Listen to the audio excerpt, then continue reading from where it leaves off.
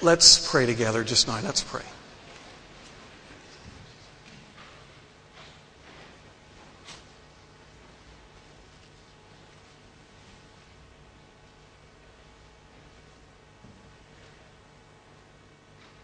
Father God, we thank you that you're a God who speaks to us, who tells us all that we need to know of who you are and who we are and how we might live for your glory in this world. Lord, help us today as we think on this seventh commandment.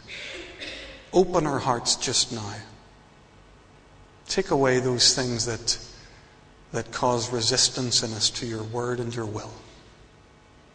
And we pray that we would hear you and respond obediently. Amen.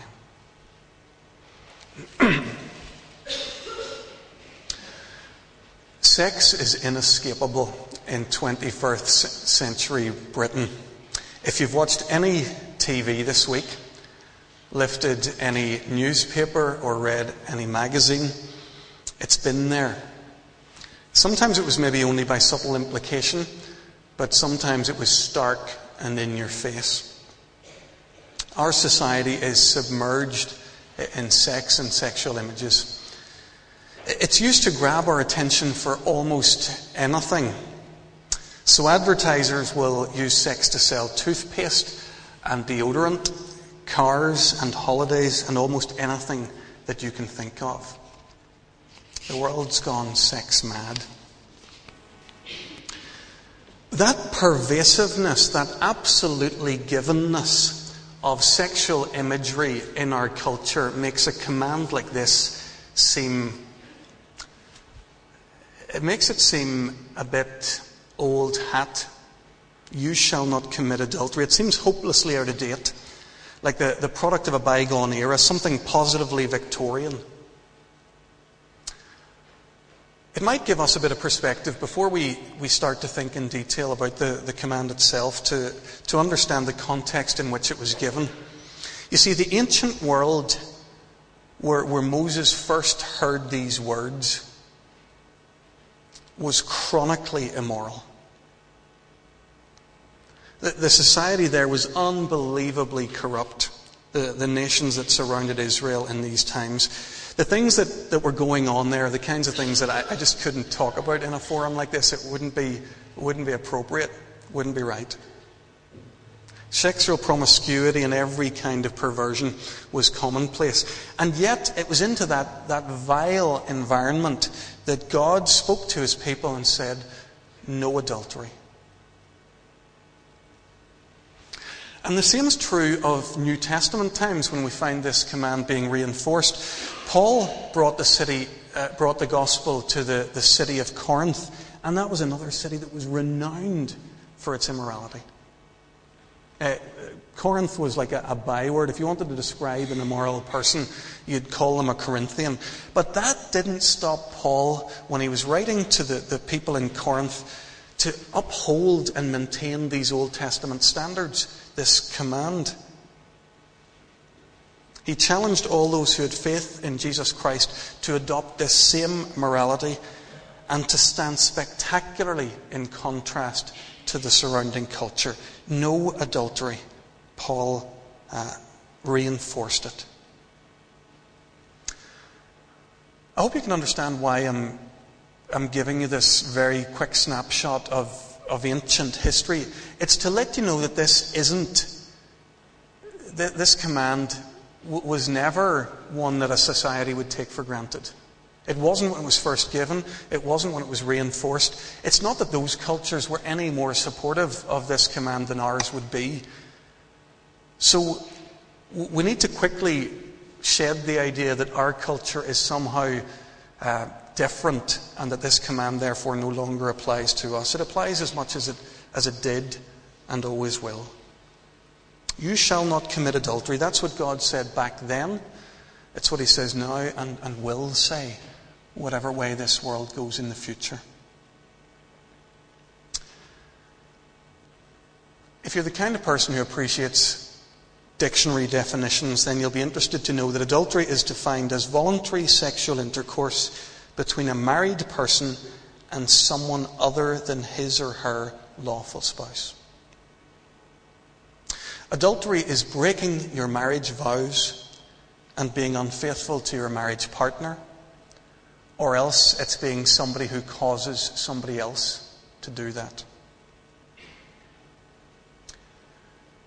Since adultery is defined in relation to marriage, I thought a good place to start, just for a few moments, is to remind ourselves of the biblical idea of marriage. What is a marriage in God's eyes? Flick with me for a second, an easy passage to find, Genesis chapter 2. Right at the beginning of our Bibles.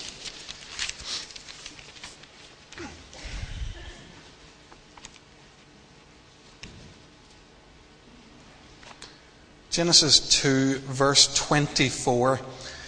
This is a part of the creation account. God is explaining about why He made male and female, and He gives us this picture of human life into the future. Genesis 2, verse 24. For this reason, a man will leave his father and mother and be united to his wife, and they will become one flesh. Notice very quickly three key elements here. There's a leaving required. When a man and a woman leave the familiar territory of their parental homes, they start something that's new, something that's independent of that family that went before. A totally new social unit has been created in that moment. So there's a leaving, there's a uniting. A marriage is a merging of every aspect of this man and this woman's life. It's a wholesale commitment to share life in its entirety together. There's to be no area where the two are not open to one another. It's a leaving, it's a uniting, and then it's a becoming one flesh. A marriage and the sexual activity that's a part of it creates a deep, deep unity. And it's a unity that's so profound that the Bible is willing to call these people no longer really two individuals, but somehow they've become one. There's something deep and profound about a marriage and the sexual activity that comes with it. If we keep this biblical framework, those three elements before us, then we see that any time any of those elements goes missing and aren't held together, then something has gone wrong. So the becoming one flesh belongs to the leaving and the uniting. Sex is for those who have left all others behind and who have irrevocably committed themselves to another. That's why sex outside of marriage is a second best. And that's why God warns against adultery. I'm going to spend the next few moments giving some general advice about how we might avoid sexual immorality. We're going to come at the question from two different angles. First of all, how to avoid sexual sin in general. And then we'll come back to it in another direction, and that is how we could affirm marriages. So first of all, how do we avoid sexual immorality in general? First of all, beware of the danger. The moment I stand here and say, it'll never happen to me, is the moment I open a huge door into my heart and soul and become vulnerable. Sexuality, history tells us that it's powerful enough to trip up presidents, politicians, princes, and preachers. Throughout history, we see people who have everything in the world going for them, throwing it all away for one moment of sexual gratification. Beware of the danger. Secondly, see through the lies. What do I mean by that? Sexual immorality nowadays is dressed up in very, very soft language. So we talk about having a fling, or a bit of a romp, or some fun on the side. Some even call it a romance. We're better to call it what it is: immorality and adultery. Those are better words. Thirdly, remember that sex, like all idols, never delivers what it promises. I was reading in one of the books to prepare for today, and I thought the guy made a very good point. He talked about how sex promises different things to different people. When you're a teenager, sex promises maturity and fulfillment. As though if only I were sexually active, then I would have made it. I would be fully grown as an adult. When you're lonely, sex promises closeness and companionship. If you're bored, it offers excitement. If you're hurt, it offers comfort. If you want to be intimate with someone, sex offers intimacy. But outside of the context of marriage, it never fully delivers any of these things. Because sex without commitment delivers guilt, emptiness, hurts, and sometimes despair that will be with us for years as they play themselves out in the rest of our lives. Sex, remember, is an idol that never delivers what it promises. Fourthly, remember that sexual temptation is not irresistible. We live in a culture that has deified the sex drive. It's made a god of it. You couldn't possibly resist it or stand up to it. The mantra is something along the lines, if the urge takes you, then you've got to indulge the urge. That's simply not true. We aren't animals. Wrong desires of all sorts can be fought and defeated. It's a big, big lie to say that there's no point in trying. At the moment, I'm going to come to talk about how we can strengthen our marriages to help them be resistant to adultery. But before we do that, I want to recognize the possibility and the likelihood that some here have already failed with this commandment. Whenever we take seriously what we read in Matthew chapter 5 and Jesus' definition of what it is to commit adultery, then it's a widened interpretation that I would suggest draws a lot of us in. Jesus says in Matthew 5, we read it a moment ago, anyone who looks at a woman or a man lustfully has already committed adultery with him or her in his or her heart. Friends, none of us is without sin. Sexuality is one of the great areas of brokenness in all of our lives. So these commandments, week by week, they show us our need of God's mercy and of His grace. But I don't want you to despair. I want to point you to one of the most powerful stories in the Gospels, recorded for us in John chapter 8. The religious leaders dragged a woman before Jesus, a woman who'd been caught in the act of adultery. That's what it says. Makes you wonder what kind of religious leaders there were in those days, that they caught people in the act of adultery, but don't go there.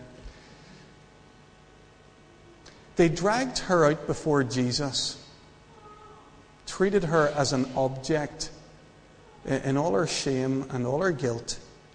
And for him it was a test. They wanted to see whether Jesus would stick with the Old Testament law that said that there's a death penalty for adultery, or whether he'd be lenient and therefore disobey the law of Moses. Jesus didn't do anything immediately. He crouched down and started writing in the sand with his finger. We're not told what it is that he was writing. I don't know, was it the Ten Commandments? Could have been, when you see what he says to the woman a moment later. It would have been quite appropriate, I think, but we can't be sure. These religious leaders kept pestering Jesus for an answer. Jesus, what are you going to do with this woman caught in adultery? And Jesus turned and he looked at them and he said, if any one of you is without sin, let him be the first to throw a stone at her. And after that, they all, to a man, silently shuffled away in defeat. And Jesus turned to the woman and he said, woman, where are they? Has no one condemned you? No one, sir, she said. Neither then do I condemn you, Jesus said. Go and sin no more. Two things. Jesus chooses not to condemn, but to offer a new start. And he tells her to sin no more.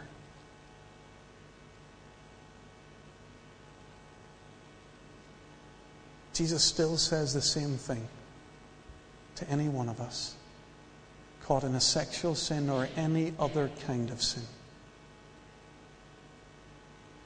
I don't condemn you.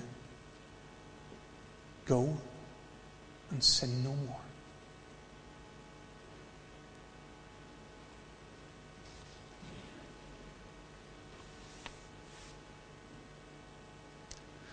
We'll take the last few moments to think about how we might strengthen our marriages to help them resist adultery. J. John talks about how to affair-proof your marriage. Let me offer you 3 R's. Respect. Love is built on a foundation of mutual respect. So Paul tells us in Ephesians 6 that a man must love his wife and that the wife must respect her husband. Respect is vital. Why is that? Well, the alternative is contempt. Once there's contempt in a marriage, then it's almost inevitable that we'll be drawn into those kinds of conversations. We'll find ourselves looking into someone else's eyes, and we'll find ourselves saying to ourselves, I don't get this kind of respect at home. When we no longer respect our husband or our wife, or when we have a strong sense that they no longer respect us, we have blown this marriage open to anything that comes. If you're not yet married, could I offer you a bit of advice? Never ever, don't even dream of marrying someone who you don't respect totally in their person. Forget about how good-looking they are, how charming they are, how funny they are, how wealthy they are, and any of those other things that seem important. If you don't respect a person, don't even consider committing yourself to them.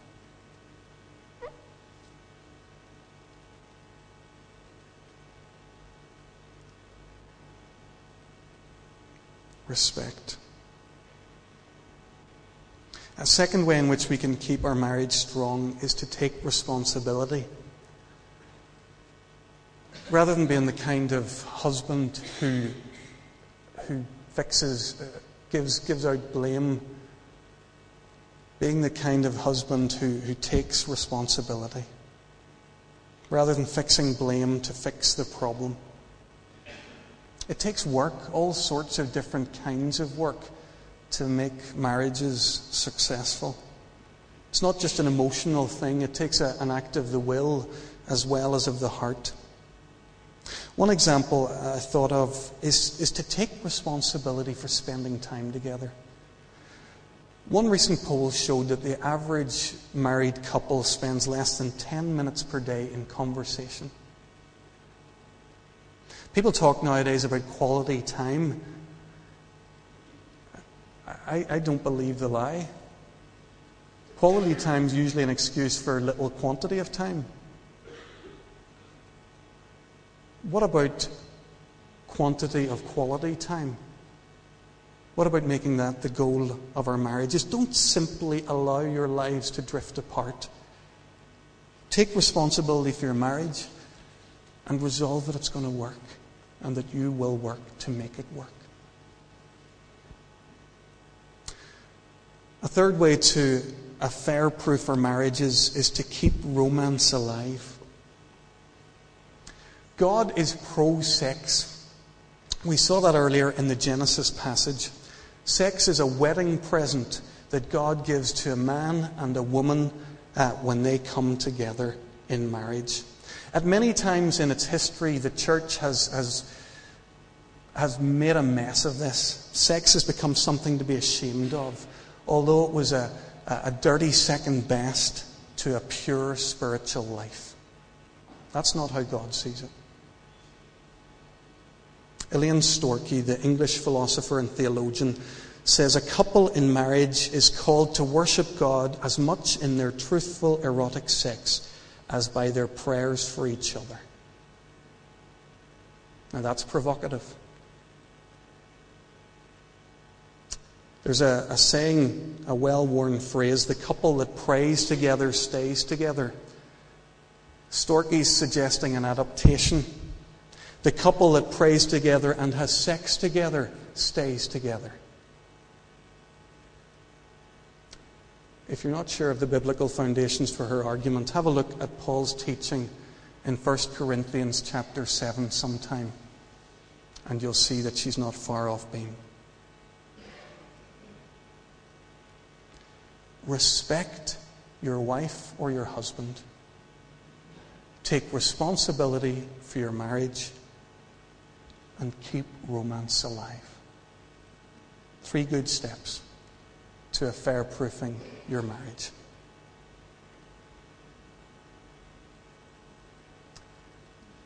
I want to wrap this up in a way that I often do, and that is by rooting it in discipleship to Jesus Christ.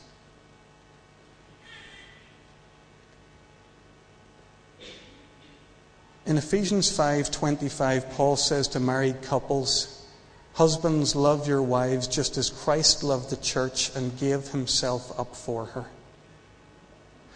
Paul says the unfailing love of God for his people, the sacrificial love of Jesus Christ demonstrated on Calvary, this is the model, the only model for how a husband is to love his wife and a wife to love her husband.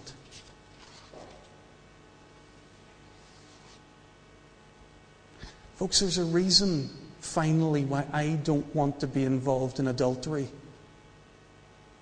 It's because it won't make me more like Jesus. It'll make me a lot less like him. Paul makes the point that Christian marriages are to be the place where the faithfulness of God is on display for the world to see. Actually, that holds true whether we're married or not. If we're followers of Jesus Christ, our lives are to be the place where the character of God is on display for the world to see. God's faithfulness. This quality that he has of never deserting the ones whom he loves. Can I just point something out for you? Faithfulness is not sexy in Britain in 2011. It's regarded as old hat and old school, somebody who will limit their options by a commitment they've made. We're constantly told that there's a new thing, that we must trade up our TVs and our cars, and by implication, it's okay to trade up your partner too. When somebody younger, more exciting, more attractive comes along, it's the most natural thing in the world to go the next step.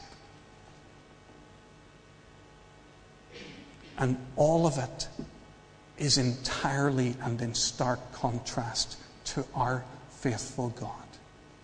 There's nothing of God in that.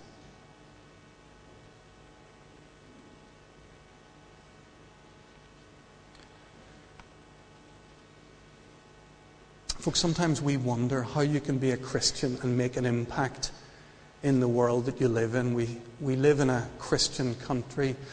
There's a sense in which what goes on here doesn't feel all that different from what goes on around. Can I offer you this as one place where we could shine like lights in a dark world? And that's to be faithful people.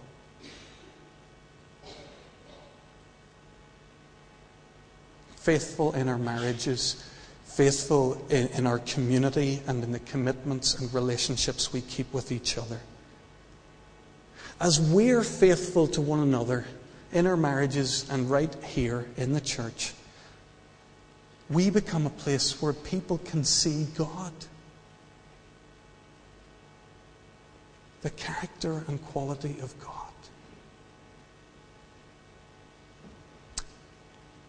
Folks, we began this morning by talking about adultery, but we've ended up talking about God's faithfulness.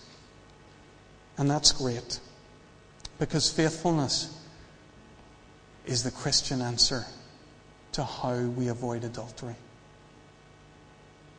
We grow in likeness to Jesus Christ. We wouldn't dream of deserting a person whom we've committed ourselves to. Brothers and sisters in Christ, we are His disciples. We're His apprentices. We're learning from Jesus how to be like Jesus. This, finally, is why we won't commit adultery. We love our wives and our husbands the same way that Jesus loved the church and gave Himself for her. Let us pray.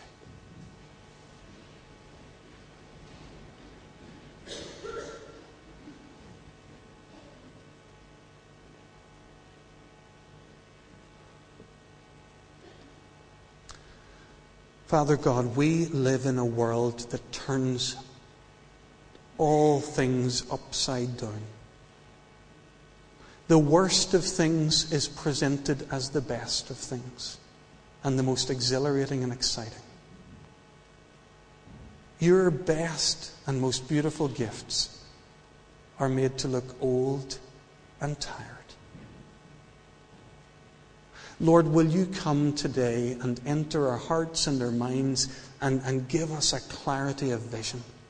Show us the beauty and glory of what you have for us in faithful friendships and marriage relationships. Show us that everything else is at poor second best.